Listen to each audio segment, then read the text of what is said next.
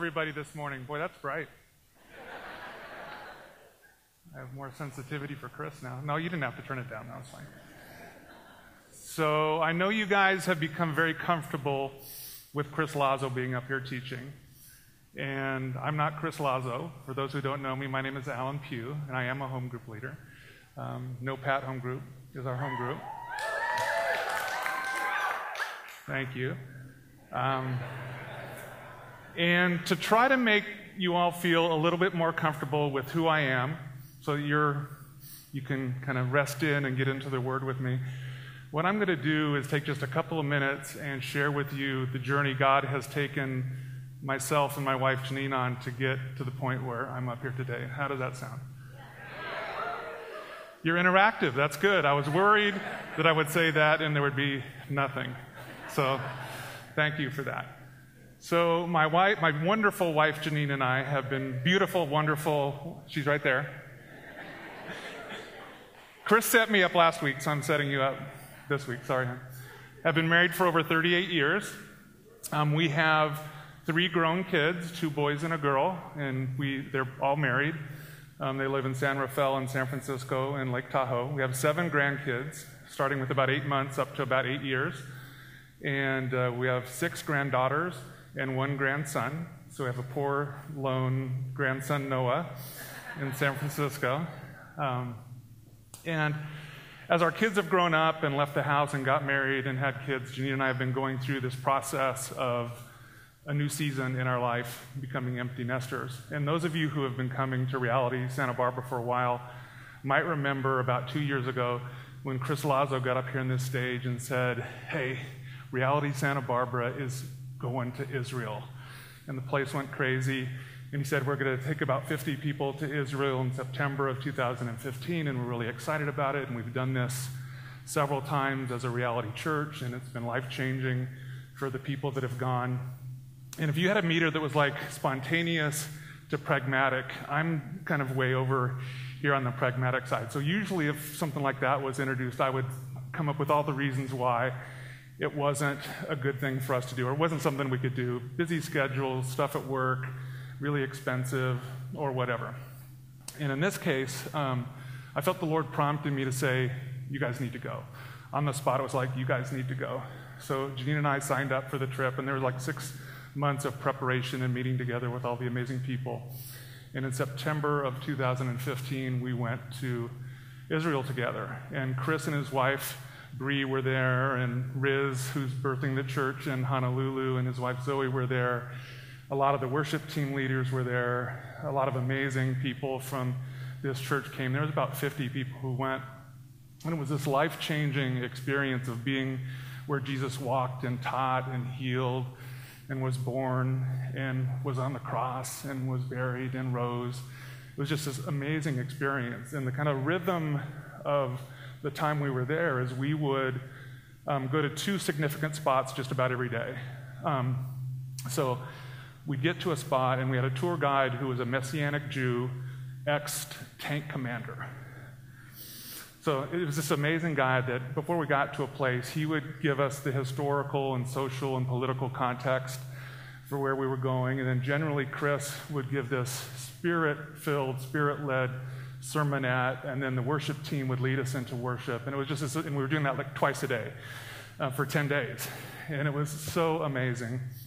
And we were on the Sea of Galilee one morning, and Chris was teaching on Jesus calling out the disciples for the first time. And the words, "follow me," just kind of hit me like a nail.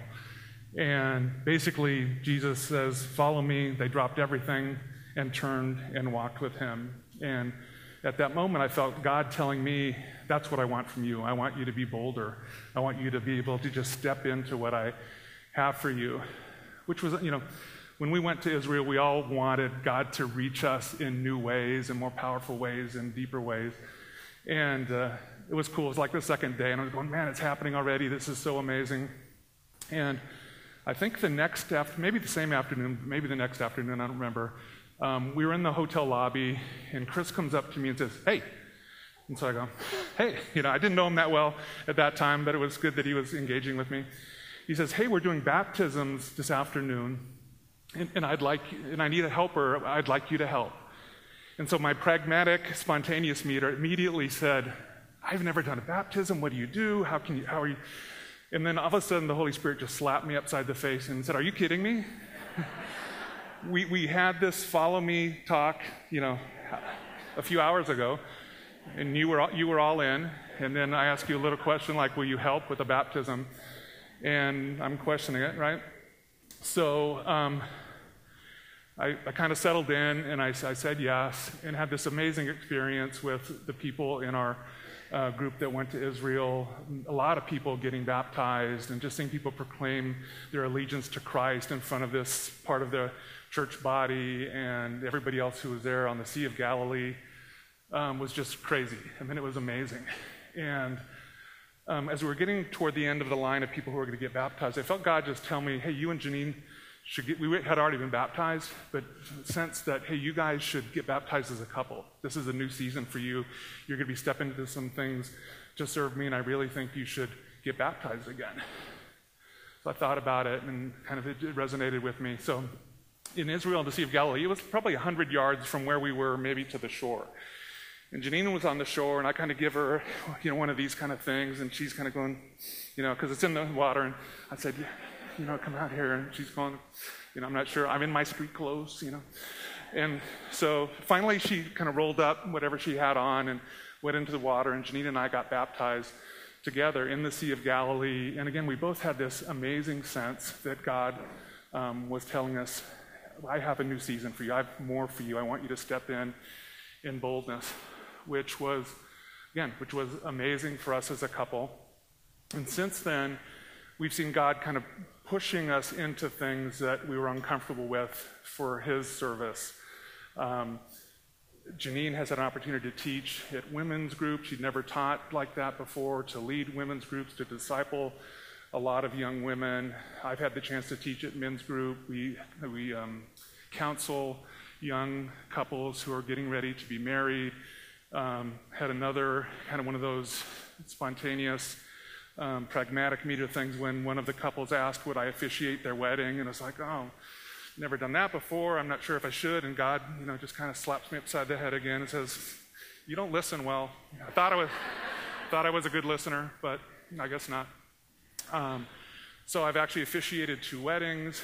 Janine and I have this amazing family of people in our home group that we get to live life with and pursue Jesus in a deeper way and pursue relationships in a deeper way together with.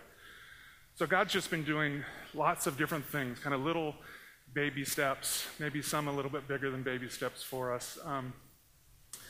And lately I've been, in addition to facilitating our home group with Janine, I've been responsible for trying to support the other home group leaders. And so Chris Lazo and I would get together on a regular basis and just talk about the church, pray for the church, talk about home groups, just kind of what's happening in our lives. And a couple of Fridays ago, Chris and I had kind of finished up our business and prayed, and he hit me another with, hey. So I'm going, oh, I knew right off the bat it wasn't good, but I wasn't sure what it was. And he says, hey, I'm going to be in the Middle East in a couple of weeks. What would you think about teaching on Sunday? And I took a deep breath, and I used I need to pray about it excuse. And again, the Holy Spirit just whapped me upside the head. And, I did pray about it. Janine and I both prayed about it because I'm one of you. This is new for me. But in the end, what the Holy Spirit really told me is if you don't say yes, you're just wimping out and being disobedient. And that's why I'm here. Because I chose not to be wimpy and disobedient and to really kind of step in to what God is calling me to. And it ultimately had so much prayer support and realizing that this isn't about me, this is about Jesus, this is about the Holy Spirit moving amongst us all. And that kind of took the pressure off to some degree. But this morning, in preparation, this is a journal that a guy named Steve Jones, some of you might know him, they were in this church for a while, and then they moved to Sacramento, he and his wife, Nicole. He gave it to me before we went to Israel. I'm going to have to use my glasses, sorry. And, you know, journaling is one of the things you try to do on a trip like this, right? And so this was on the third tour day, and I wrote down, again, this is September of 2015, what am I getting right now from the Lord? Need to follow without a concern about preparedness. Be bold, step out, embrace the word with more rigor, rely on the Holy Spirit. And then this must have been percolating on me overnight, because the next morning on Sunday, September 13th of 2015, it says, hearing from God, follow me, no strings attached, don't hold back. I'm not the author of fear. Be bold, trust me. And then it says, what does this mean? Don't overthink. Experience what God has for me/us. Don't worry about what others think so much. Don't worry about the result so much. Trust God. So I thought it was just so amazing that God's instructions for me in September of 2015 were the ones that I needed totally for this morning. So that's why I'm here this morning. The focus this morning is going to be on Joshua chapter 7, verse 1 through 5. But before we get to that, I'm going to give us just a kind of quick ESPN kind of a recap on what we've already gone through in Chris's teaching up to this point in time, because I think it's important context for us to have. But we open up the book of Joshua with Moses' death and Joshua taking command, right? And one of the first stories that Chris taught on was about Rahab. And if you guys recall the story of Rahab, she is the innkeeper/prostitute in Jericho that the two spies that Joshua had sent in come in contact with. And because of her faith, she is both saved, and because of her faith, she takes action to protect the spies who go back and give a report to Joshua about what the landscape is in Jericho. And basically what she told the spies was, because of your God, because of this amazing God you guys have, the people here are melting with fear. So everybody is really scared of your God, and I believe in your God. So the translation for us is the same thing, right? With faith, we are saved. So that's the opening chapter or two. Then we moved into crossing the Jordan River. And if you remember that text, the Israelites come to the shore and are expected to wait there for several days before they cross. And the message there was, sometimes in the face of insurmountable roadblocks, God calls us to wait and watch and then follow him. And if you think about what was going on, the Jordan River at that time, what they said was at flood level. So they estimate it to be maybe 10 or 12 feet high, maybe rushing at 40 miles an hour. So if you can imagine, I don't know, I think they estimate between 1 million and 2 million people who were there. Men, women, children, elderly, cattle, all the stuff that they had packed, waiting and watching this river going at 40 miles an hour, 10 or 12 feet high, thinking, we're going over this thing. So imagine the faith that these people needed to have, and the faith that it built to be waiting for 3 days before they had to cross. Then we move into them crossing, and if you remember that, the Ark of the Covenant of the Lord led them into the Jordan, that the priest carrying the Ark stepped into the Jordan, and immediately the water stopped. And it said, build heaps, like columns of water that would rise into the sky, and dry bone on the ground. And all of these people, with the presence of God in the ark, which is with the symbol, cross over from one side of the Jordan to the other side of the Jordan.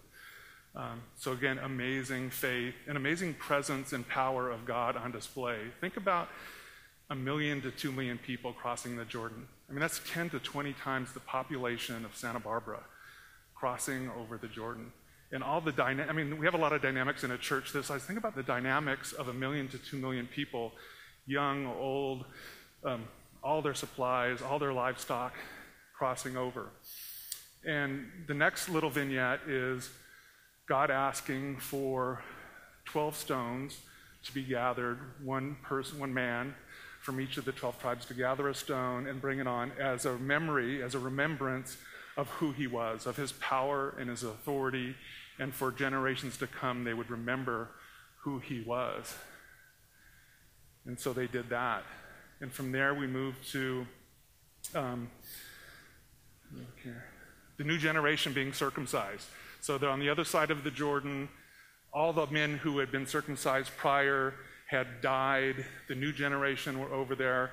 They were in the midst of all of their enemies, and God calls them to make flint knives and circumcise all the men of age. And they did that. Can you imagine the faith that they had in the midst of all their enemies? And there's other stories about circumcision being used as a plot, right, to attack. So they did that as a sign of faith and covenant with the Lord. From there, we see the commander of the Lord's army has this encounter with Joshua.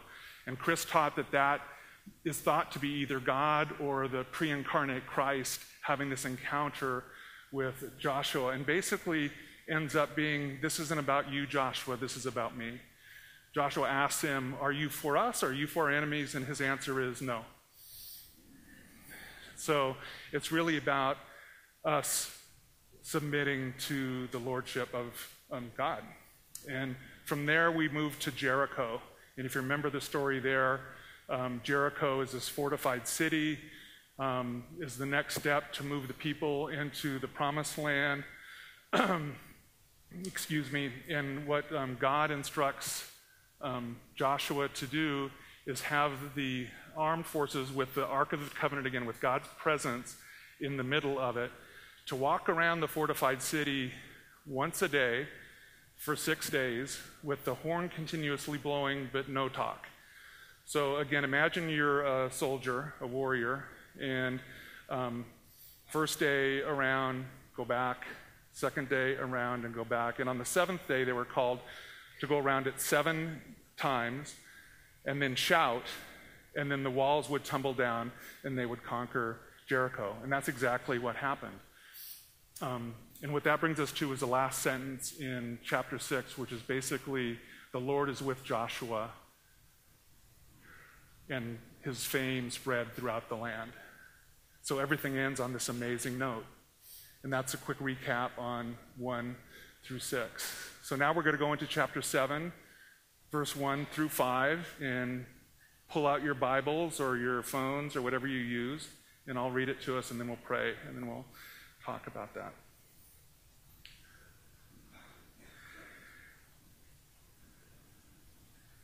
But the people of Israel broke faith in regard to the devoted things.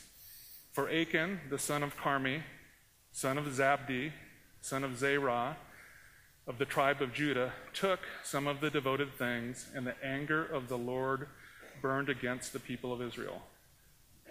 Joshua sent men from Jericho to Ai, which is near Beth-aven, east of Bethel, and said to them, go up and spy out the land.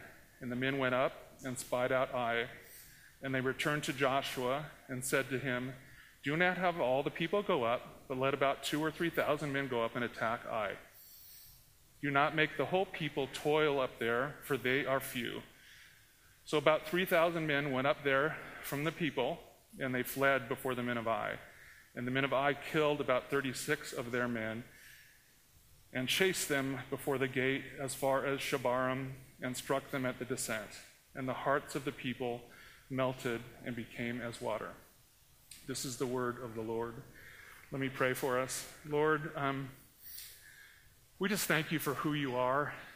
Lord, in these first 6 chapters, you show how amazingly powerful you are and how much love you have for your people. We just pray for today, Lord, that you would reveal yourself to us through your word and through what we talk about. Lord, we just pray that we can submit to you and everything you have for us. And again, we pray that, Lord, this would be a day that we get closer to you, more intimately connected to who you are in our lives. And we just lift up this time together and praise you for it, Lord, and thank you for it. And we pray all this in your mighty name, Jesus. And all God's people said, amen. So, chapter 7, verse 1 through 5. It's a little snippet and kind of the front page story of this little section of scripture is this guy named Achan, and it gives a little bit on his genealogy, but him basically defying God, kind of an in-your-face defiance of what God has called these people to do. In chapter 6, as they get ready to take over Jericho, it talks about these devoted things. Everything needs to be devoted to the Lord and ready for destruction. And what Achan does, we'll find out in chapter 8, later in chapter 7, when Chris teaches next week, is there was gold and silver and fine robes that caught Achan's attention. And these were some of the things that needed to be devoted to the Lord and were supposed to go into the Lord's treasury. And he saw them and decided, I'm going to take this stuff, took it, and then dug a hole in his tent and hid it. So this is kind of the lead-in to the section of Scripture, but it kind of is left there until later on in the chapter. And what we move to is Joshua and this battle at Ai. And Ai is kind of the next logical strategic place that the Israelites need to go to kind of set up in the Promised Land. So they've conquered Jericho. Then the next place to go is this place called Ai. And what he does is, I guess like any good military commander does of the day, he sent in 2 spies to check it out. And the spies went in, looked things over, and came back and reported back to Joshua and said, hey, this is a no-brainer. I mean, we can send in 3,000 people, take them easily. We don't even have to tire the rest of our people because it's such a easy task for us to take on. That's what Joshua did. Joshua approved it. The 3,000 men went in, and they were decimated. They were routed. They were humiliated. They were devastated. So Israel's army, 36 were killed, and the rest of them were, it sounds like they were basically chased down a hill, swatted down a hill in humiliation, going back to Israel. And what the last line of the chapter, the verses that we're studying there is basically saying their hearts, the people of Israel's hearts, melted in fear. So just like in the Rahab story, where the enemy's hearts melted with fear because of the power of the living God, in this case, the people of Israel's hearts melted because they were acting in the absence of God in the battle of Ai. So what we're going to focus on this morning is not Achan and his in-your-face sin of taking the devoted things, but we're going to focus in on Joshua and the battle of Ai. And the focus is really going to be what's different about the Battle of Ai versus what's happened already in Jericho, what's happened in crossing the Jordan River. If you read verses 2 through 5, you'll see something absent. And what's absent is God. So here, Joshua and his people have gone through this amazing time of engaging with the Lord, and the Lord giving directions, very specific directions, and the Lord being present by virtue of the Ark of the Covenant of the Lord, both in Jericho and in the Jordan River crossing. And if you read through chapter 7, verse 2 through 5, God is nowhere to be found.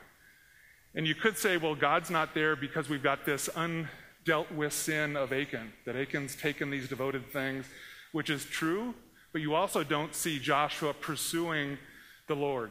You don't see Joshua asking for the Lord to be involved in what should we do in this battle? What should our plan be in this battle? So the thing that we see here that is unique about the Battle of Ai is Joshua acting independent as opposed to dependent on the Lord. So he's independent from the Lord rather than being dependent on the Lord. And what happens? So they've gone from the thrill of victory to the agony of defeat, right? Very quickly. So immediately after this amazing victory at Jericho, they go into this humiliating, devastating defeat in Ai. Have you guys ever heard the term the thrill of victory to the agony of defeat? Has anybody heard that before? Where did you hear that from? Who's old enough to? Thank you. 2 or 3 people. So there was a TV show before ESPN that was called Wide World of Sports, a little diversion, history lesson for all the college students. So it was called Wide World of Sports, and it was kind of pre-ESPN, and it was probably the only show Saturdays. And what it was is it talked about the thrill of victory and the agony of defeat. So what it had is kind of the thrill of victory was somebody like Olga Korbut or Mary Lou Retton or somebody like that. sticking a landing with a broken leg and get 10 scores. And then you have on the agony of defeat, you have like ski jumpers who are out over their skis like this, and the wind takes them like 3 mountains, down here and crashes in an avalanche or something like that. And that's what this was like for Joshua. Again, the rush of being so close to God, seeing him do such amazing things, to this humiliating defeat for the entire people of Israel, right? And again, what we need to realize is, why did that happen? That happened because God was not present. So the power and presence of the Almighty God was not active in Ai. So now we're going to turn it on you guys a little bit. So I want you to kind of take, okay, this is Joshua's experience in the Battle of Ai versus all these amazing things. So Joshua, you think about what he had. He was the commander of this group of people, right? 2 million people coming into a new place. This guy was probably very busy, right? So we don't know exactly why did he leave God out. It could have been that he was getting cocky. Could be he was tired. Could be he was busy. Could be he thought, man, this is a small thing. We can just knock it out. No problem. The spies say we only need 3,000 people. We don't really know. But what I really want to challenge you in your life is to think about how your life compares to what Joshua and the people of Israel experienced in Ai. So we're going to kind of do an inventory. We're going to kind of look at the landscape. You guys are busy people, but I don't think you're busier than Joshua. Most of you, anyway. And what I want you to do is really filter this through the lens of your day-to-day life. So we're going to start with relationships. So if you look at the relationships, we have fathers, mothers, boyfriends, girlfriends, hope to be boyfriends, girlfriends, wives, husband, kids, co-workers, housemates, roommates. Everybody has this web of relationships in the group. And the question that I would challenge you with this morning is, are you depending on the power and presence of the Lord in your relationships, or are you going it alone and acting independent of God in your relationships? So think about it. Think about the people you interact with every day. Is God in the middle of those things, like he was in the middle of Jericho, like he was in the middle of crossing the Jordan River? Or are you independent, acting independent of him in your relationships? I think we have a lot of students probably still in here. How about school? School's tough, challenging classes, a lot of pressure, maybe expectations from parents, high bills, tuition bills, lots of tests, homework. What am I going to do after I graduate? Am I going to grad school? Can I afford to live in Santa Barbara? All this stuff. So my question to you all is, are you in your schooling dependent on God, his power, his presence, like Joshua and the people of Israel were at the Jordan and at Jericho? Or are you going it alone like they did at Ai? How about work? A lot of workers in here probably. Funky bosses, performance reviews, should have got that promotion, maybe should change jobs, got an interview coming up, all these things going on in your work life. My question to you is, again, are you depending on God and his presence and his power in your work? Or are you going it alone? And we could go through the list, right? Health, money, sex life, the list goes on and on and on and on, right? My question to you this morning, and the application for us in this little bit of text is, are you guys going it alone? Or are you relying on the power and the presence of the Almighty God in your life? Because if you talk to Joshua, if we could talk to Joshua now, he says, how do you feel, how'd that go for you at the battle at Ai, doing it independent of God? Probably would say not so great, right? So that's the same question for you, is, are there things going on in your life, areas of your life where you're choosing to go it alone, independent of God's power and his presence, as opposed to relying on him, depending on him, desperately depending on God? And if you think about who Joshua turned to at the Battle of Ai, he turned to his spies, right? Spies reports, and he turned to his own human intelligence. He was a commander. He probably knew a lot of different things. But he didn't turn to God. God was very active in Jericho. God was very active in crossing the Jordan, but was not involved at all in the battle at Ai. So my question to you about who are you turning to is, The enemy, not a question, I guess a comment to start out with. The enemy is extremely powerful at trying to convince you that there are things other than God that you can turn to when you have a time of need. So all those I'm so tired, I'm so discouraged, I'm so stressed, I'm so busy, I'm so, what do you turn to? The enemy wants to convince you that you can turn to a drink, and that'll take away the stress. The enemy wants to convince you, turn to a pill. There's pills that'll handle anything. Turn to a pill. That'll handle it. Turn to a joint. Turn to porn. Turn to social media. Just get on, Facebook is passé, right? What do you get on nowadays? Instagram, Snapchat, whatever. Get on that for half an hour. I'm a very old person, so I apologize for that in advance.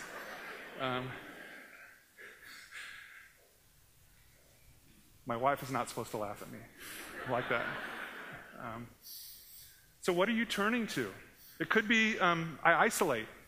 Could be I go work out. And again, some of these things aren't bad, some are. But the enemy is going to try to convince you that in your time of need, which is always, you can turn to other things and they will satisfy you. But what the God of the universe wants to tell you today is, I want you to be dependent on me. I want you to turn to me. I don't want you to turn to all these other things. I don't want you to count on your own ingenuity. I want you to count on me. So again, if we use Joshua as an example for our lives, Joshua had this thrill of victory that he experienced at the Battle of Jericho, crossing the Jordan, in God's presence, seeing the amazing things that God, the same God that made the Jordan River dry so that they could walk through is our God. The same God that by walking around Jericho 6 times and then 7 times on the 7th day and then shouting and the walls coming down is our God. This is the God that we have. And he wants you to depend on him. He doesn't want you to depend on all these other things. So God wants you to know how he wants to relate to you, and that you can depend on him, and he wants you to depend on him. So what I'm going to do is I'm going to ask for a little bit of trust here. In about a minute, I'm going to ask you to close your eyes, and I'm going to read some scripture to you that the intent, and I want you to filter this through your life, your circumstances, and I want you to hear God's voice to you about the kind of relationship God wants to have with you. So close your eyes and listen. Take a deep breath. Relax. This is the God of the universe, the same one that parted the Jordan River. So marinate in this truth here. Just take a deep breath, relax, close your eyes. This is from Psalm 18:2. The Lord is my rock and my fortress and my deliverer, my God, my rock in whom I take refuge, my shield and the horn of my salvation, my stronghold. Isaiah 58:11. The Lord will guide you continually and satisfy your desire in scorched places, and make your bones strong, and you shall be like a watered garden, like a spring of water whose waters do not fail. Isaiah 41:13. For I, the Lord your God, hold your right hand. It is I who say to you, fear not, I am the one who helps you. Philippians 4:6-7. Do not be anxious about anything, but in everything, by prayer and supplication, with thanksgiving, let your requests be made known to God. And the peace of God, which surpasses all understanding, will guard your hearts and your minds in Jesus Christ. James 1:5. If any of you lacks wisdom, let him ask God, who gives generously to all without reproach, and it will be given him. Philippians 4:19. And my God will supply every need of yours according to his riches in glory in Christ Jesus. Matthew 11:28-30. Come to me, all who labor and are heavy laden, and I will give you rest. Take my yoke upon you and learn from me, for I am gentle and lowly in heart, and you will find rest for your souls. For my yoke is easy and my burden is light. Romans 8:28. And we know that for those who love God, all things work together for good, for those who are called according to his purpose. John 3:16. For God so loved the world that he gave his only Son, that whoever believes in him should not perish, but have eternal life. So this is how God feels about you. This is what God wants for you. God wants you to understand that he wants you to depend on him. Is it obvious by the truth of the scripture that I just read? The God of the universe wants to be your go-to person. When you go to something, when you trust in something, he doesn't want it to be all those things I talked about. He wants it to be him. So if you think about this problem of us having this independent spirit, we are prone to wander, right? Even Joshua, how could Joshua have not depended on God, right? You got to think, this guy just had some crazy victories, right? He's seen God do amazing things, and then he goes and leaves God totally out in the Battle of Ai. What's that all about, right? We're the same way, right? It's so easy. If you were honest with yourself, I would think most of you found a place in your life where if you're being really honest, you would say, God's not really there. And if you don't have any of those, what I would tell you is you're like Joshua before Ai. You got to be more watchful, right? Because there's something coming up. You need to be watchful. You need to be ready. Because if all's good, you got to be watchful. Because the enemy wants to take you down. The enemy wants you to turn to other things. Our God wants us to turn to him, but the enemy wants you to turn to all these other things and make you think they're good, make you think they're satisfying when they're really not. So what do we do? So what's our response? So we have this loving God. Hopefully you guys believe that. Maybe you believe it in your head, but somehow so far you're not living it out in your heart. You don't really believe it in your heart. What is our response to this loving God who wants us to be totally dependent on him? And we're going to go to John. My little ear thing seems to be moving on me. We're going to go to John 15, 5 through 11. This is what God is calling us. This is what God is calling you to do today in terms of response. Well, it may not be up there, but I'm going to read it. John 15, 5 through 11. A bit of scripture that most of you are probably familiar with. But this is the response God wants from us this morning and always. This is Jesus talking. I am the vine, you are the branches. Whoever abides in me and I in him, he it is that bears much fruit. For apart from me, you can do nothing. If anyone does not abide in me, he is thrown away like a branch and withers, and the branches are gathered, thrown in the fire, and burned. If you abide in me, and my words abide in you, ask whatever you wish, and it will be done for you. By this my Father is glorified, that you bear much fruit, and so prove to be my disciples. So this is probably what Joshua was feeling, right? He's feeling like a branch that was disconnected from the vine. He was feeling withered and torn and like he was going to get burned in the fire, right? That's how he feels. So today, this morning, for everybody here, this is what God desires this is what Jesus wants from you this morning. He wants you to abide in the vine. So think about that amazing picture of dependency. A branch can't do anything without being connected to the vine, right? That's where all the nutrition comes from. That's where everything comes from so it can survive. And what does it produce when that connection is there? It produces good fruit, right? So what we want in our lives and what we will do if we focus on being dependent on God and looking, kind of rooting out those places of independence, those places of sin that are really not dealt with, is we'll be given fruit. But the three things that it talks about, the result of abiding in the vine, and abiding is remaining. The whole independence, dependence thing, that's all about the vine and the branches, right? That's what God wants. That's being desperate for him. That's being dependent on him, is being a branch connected to the vine.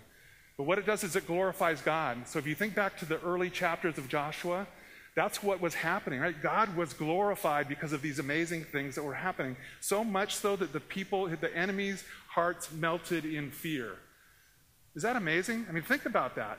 because of how amazing our God is, the enemy's hearts melted in fear.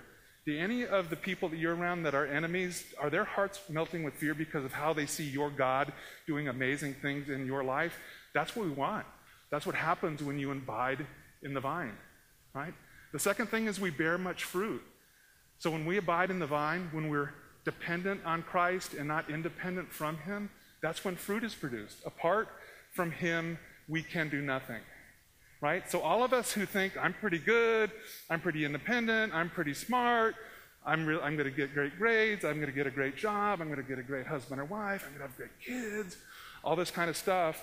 Apart from Christ, nothing is going to happen, right? Apart from Christ, that's what this says. Apart from the vine, nothing is going to happen. So the challenge again for us today as we move into our second set of worship is really to get to a place where you can have an encounter, like the encounter with the commander of the Lord's army.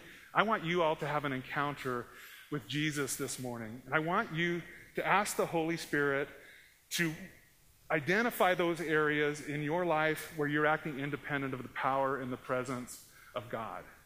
Those places where you've taken on independence. Or you could be like Achan, where you have some straight out, in your face sin that needs to be dealt with this morning. You need to repent and you need to get right with God. Or the whole gamut. So this morning, as we go into our second set of worship, here's my challenge to you. Pursue God.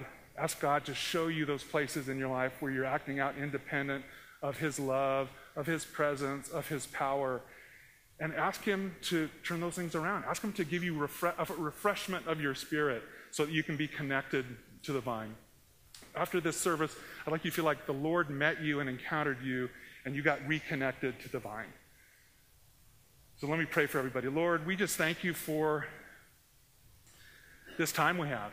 And Lord, we are so amazed that you want to have this kind of a relationship with us, Lord.